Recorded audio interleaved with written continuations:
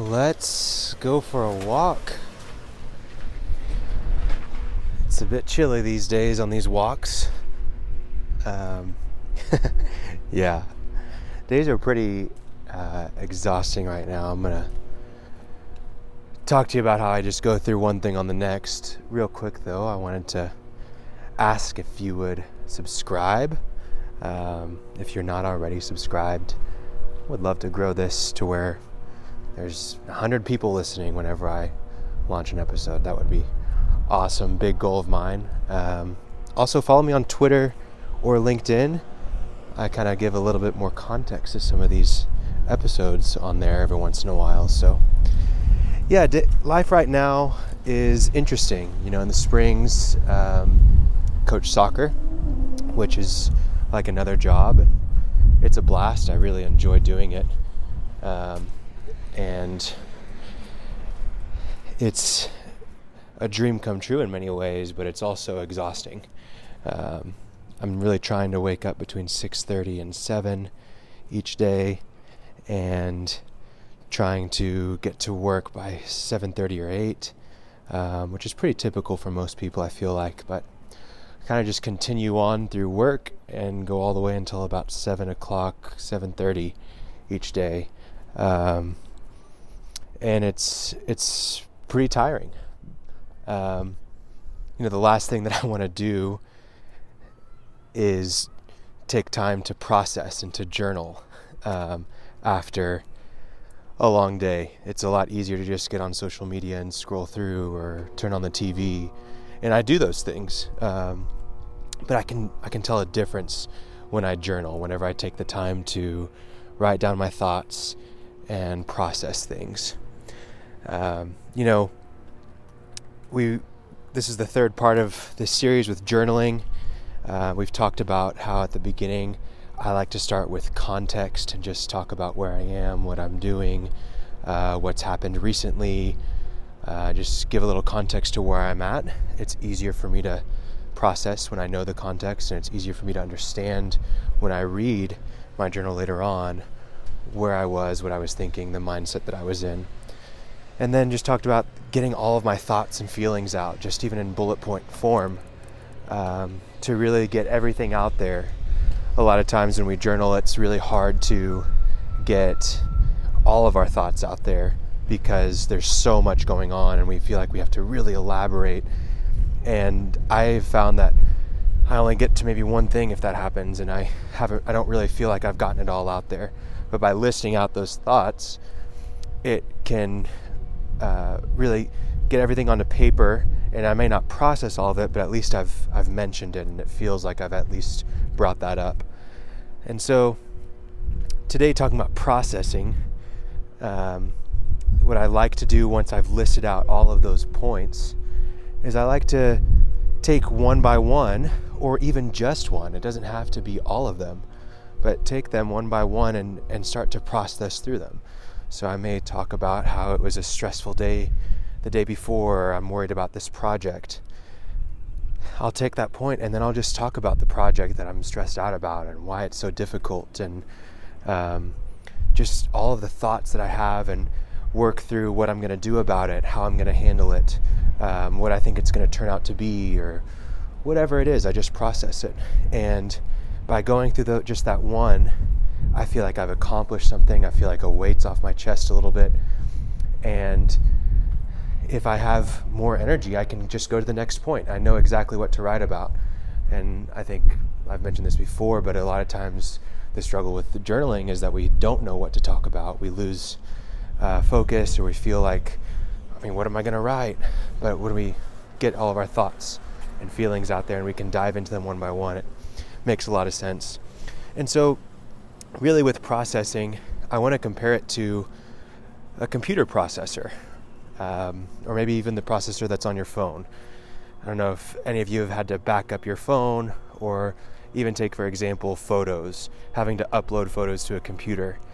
We all know that, like, if we have a year's worth of photos that we need to upload, it's not just going to be a 1-2 minute process. It's actually going to take quite a bit of time.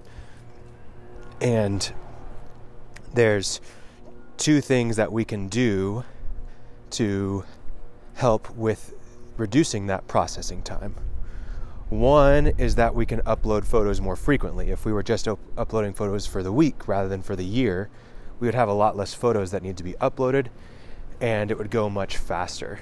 And that's the same thing with journaling and processing. If we can just talk about one of those thoughts or feelings that we've had, we're going to be able to process it a lot clearer, a lot better, and it's not going to take as much time as if we processed everything that's on our mind.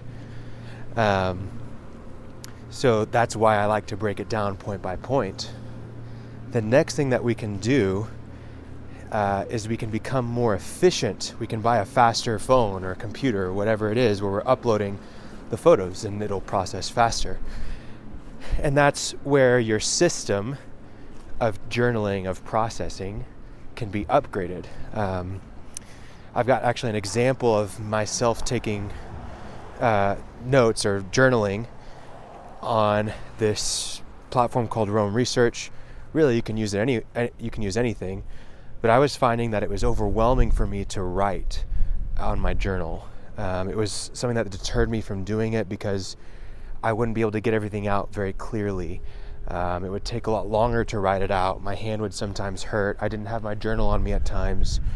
And so I actually took my notes or my journal digital, and it's been super helpful. It's a lot easier. I can access it on my phone, tablet, computer, anywhere I am.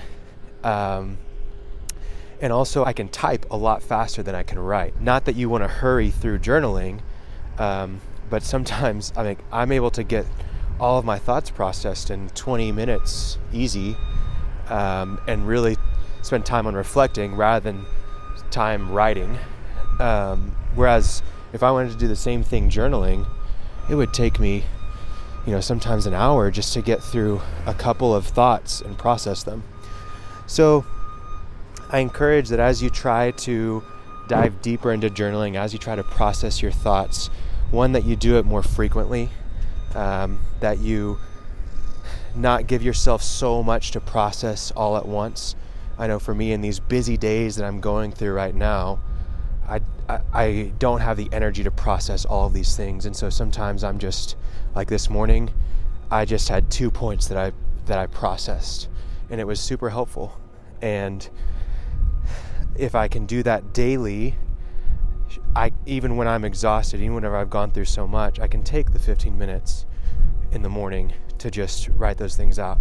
And it's amazing how much clarity I have for the rest of the day.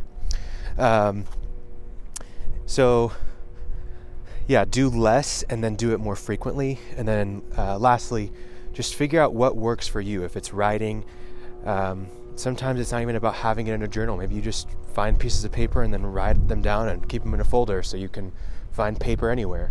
You're not relying on just having your journal around. Another way that I sometimes like to process if I'm not feeling like writing is I just turn on the voice memo app on my phone and I just kind of talk through it like I'm talking to somebody. And I go through the same process of just talking about the context. Makes it easy, jogs my memory, helps me think objectively. And then I can get my thoughts and feelings out and I can just process them one by one and talk it out rather than writing it out. So I hope this is helpful for you. I hope it's giving you a little bit of clarity and structure of how you can journal more effectively, more frequently, and be just healthier with your mind and your mindset. If you've liked it, I'd love to hear from you and how you journal.